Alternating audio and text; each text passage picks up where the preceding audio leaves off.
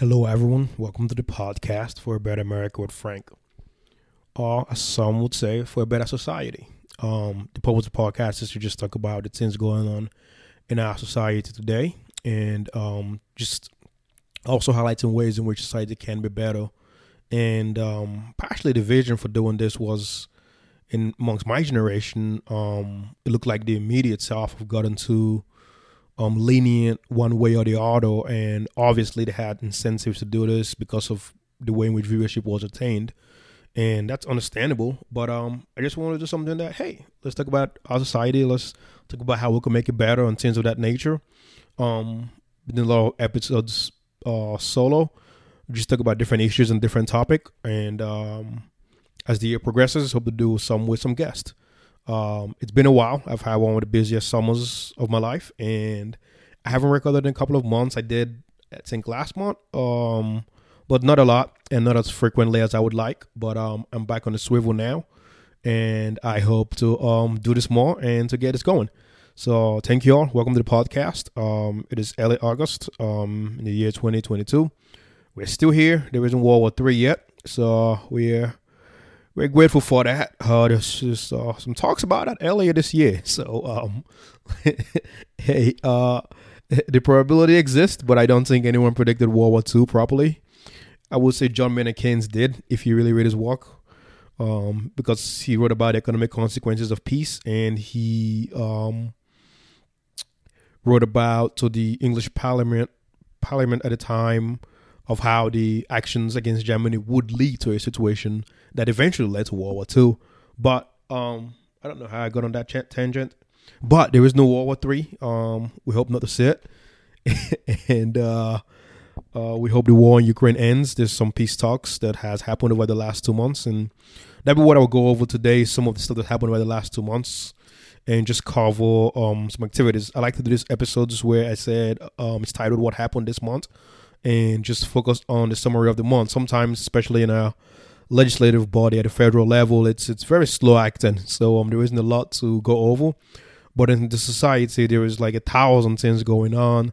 So one don't know what to cover. But for me, I'm focused on history. I'm focused on society. I'm focused on what makes us a better society, what makes us a worst or a not so good society, and the intermediate between that, and then what makes us okay.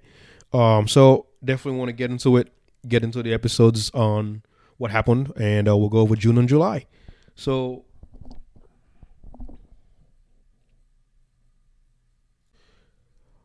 obviously some things we don't want to get past. Sometimes there's so much happening that we don't get the opportunity to look at some of the good. In the month of June, early in the year, the president announced the nomination of Ketanji Brown Jackson. Freaking great pick. Some of my peers were saying he kind of sucks, so I guess this is what he has to do. But it was pretty clear that under this administration and under a Democratic president, the United States will in fact have its first black Supreme Court, first woman black Supreme Court justice. And I'm honestly, like, if you look at all of the women, especially black educated women throughout American history, boy, I could go down the list right now, and I should make a list about this at some point. Some of the innovations and contributions in the legal system, in the business world, and especially in the education and the human rights movement. I mean, it's just great, especially civil rights. So it is just was about time to have one Supreme Court justice. And if people were to make a case about qualifications, I think from some of the research I gathered, maybe Chief Justice John Robert and one other Chief Justice in the United States, and then I believe John Tyler, who was also a Chief Justice and a president or something of that nature. In terms of resume, we're the only few that were more qualified than she was. She had to be probably one of the top 10 qualified justices. Just look at her body of work and just the pedigree of education and training in the law that she has received. So she was definitely qualified for this position. And it is great that she did, in fact, be nominated for the Supreme Court justice and to sit there. Also in the month of June, the Supreme Court struck down the Roe v. Wade, which gave women the right to an abortion, and move it back to the states. And that definitely has caused a great deal of reaction amongst people. It definitely shaped the landscape for the elections. But something that sometimes get overlooked about this is let's just say the left see it as a political movement by the right, and to some extent that is true. But I've also heard people in the past, they're like, yeah, this is not like the strongest footing of law when it comes to rulings, but they are considered that is rule of the land.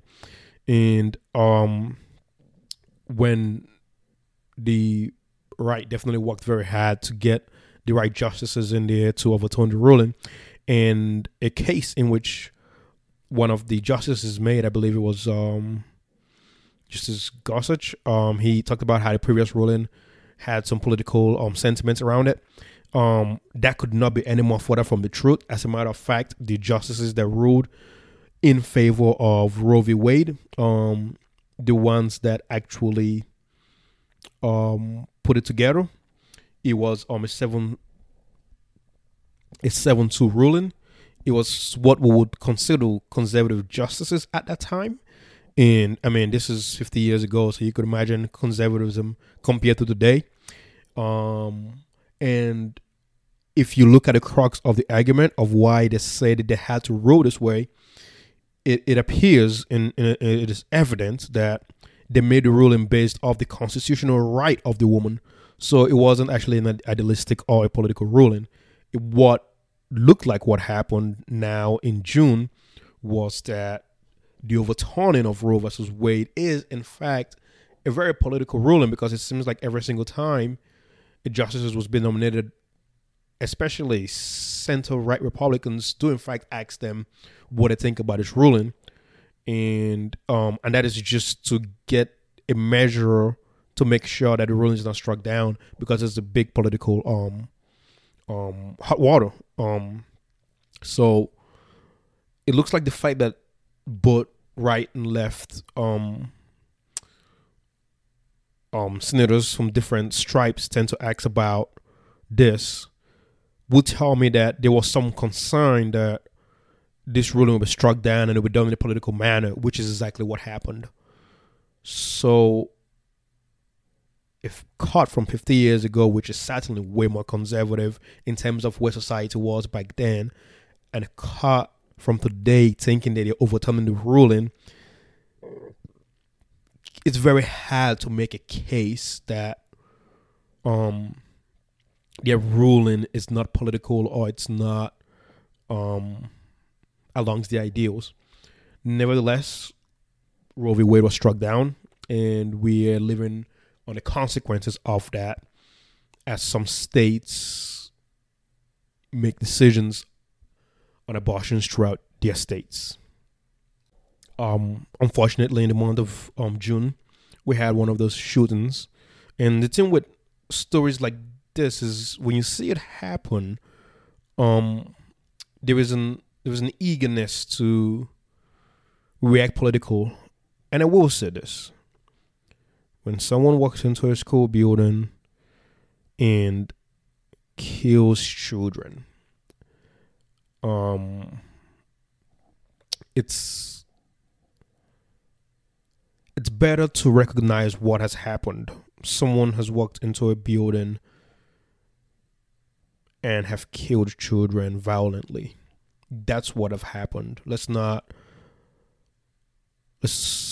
not that important to be pro-gun or I would say anti-gun, but I could see where if you're anti-gun, the crux of the argument is they would not have that to walk into a building and kill innocent children. It was unfortunate and it was sad what happened to the family and the community of Uvalde in Texas.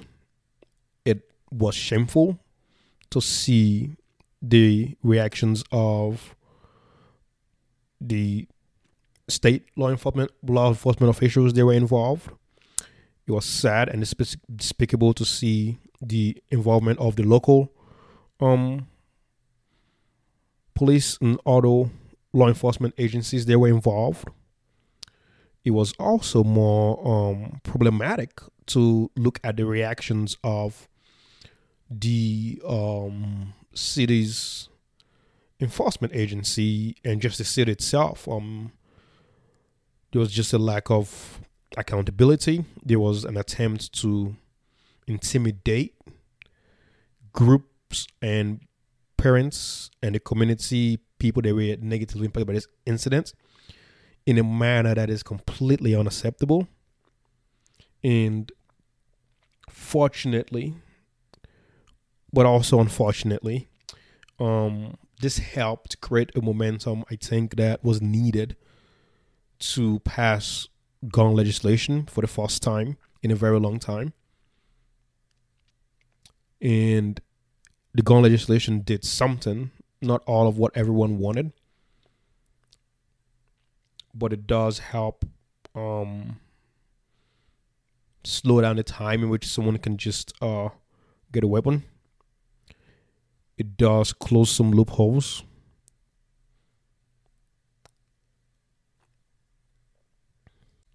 Also, something that did not get talked about much when we have the gun conversation is the amount of domestic violence, gun deaths that happen due to the amount of guns in people's home when one partner abuses the other, since it's called a boyfriend loophole or something of that nature. It was not an enforcement mechanism to get the guns out of the house, and it's been shown that, I mean, it's a pretty high number. It could have been 20 or more percent that when persons, engage in particular violent behavior and the gun stay in the home, eventually the partner does in fact use the gun and do harm to the partner. And statistically, the number seems to be that it's male abusers doing this to their female partners, and they are using the gun in fact to shoot and in a lot of cases kill their female partners that they were abusing. And the data seems to be pretty sad on this and backs a lot of this up. So some of that was addressed in this.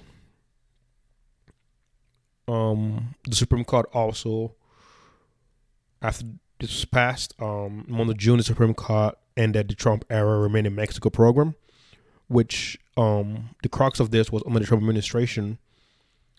The administration walked in a way that I believe was against American law, because some of the data seems to back some of the, not data, but just the way the law is written seems to back that out. But again, the executive branch has a lot of power and leeway with immigration, and what they did is they did prevent some asylum seekers from entering the United States, and they will leave them in Mexico, so they could legally take them and leave them in Mexico.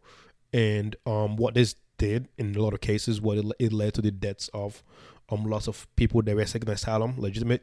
It led to a lot of kidnapping. It led to a lot of rape. It led to a lot of violence done to these people, and it was one of the most despicable programs amongst all the terrible immigration programs from the previous administration. But the Supreme Court, in fact, the Biden administration intended to end that program as promised. And when they did, they were sued by some conservative states, which happens a lot. On Alabama, Texas, and Arizona sued the man pretty much whenever he even opened his mouth and said immigration, there was a lawsuit. So it seems that this has just happened under the Biden administration also. Texas and Arizona and Louisiana, again, hey, whenever the administration does something, Alabama or the red states eager to just sue and block any immigration. But the government in their defense continued to fight to end this program, the Remain in Mexico program, which was a bad immigration policy. And the Supreme Court granted that and said they had the power and ability to do that, which is good. There was some ruling about a coach that was being restricted from being able to pray on the field. I think a good part of our society is we want to make sure everyone has a right and a say in the way that we go about business, and a coach being able to pray on the football field, honestly, regardless of your beliefs, he should have the right to do that.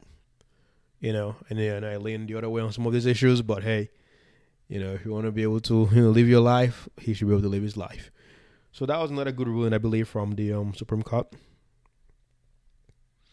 They also overturned the New York gun law that require a high burden of proof to be able to open carry. I think New York has the right to make this law because they made this law based of, many years of gun laws that were similar in research, and for some reason the court struck it down. But that's just what happens sometimes. That was, I think, the big part of what happened in the month of June. Now we could talk about what happened after that.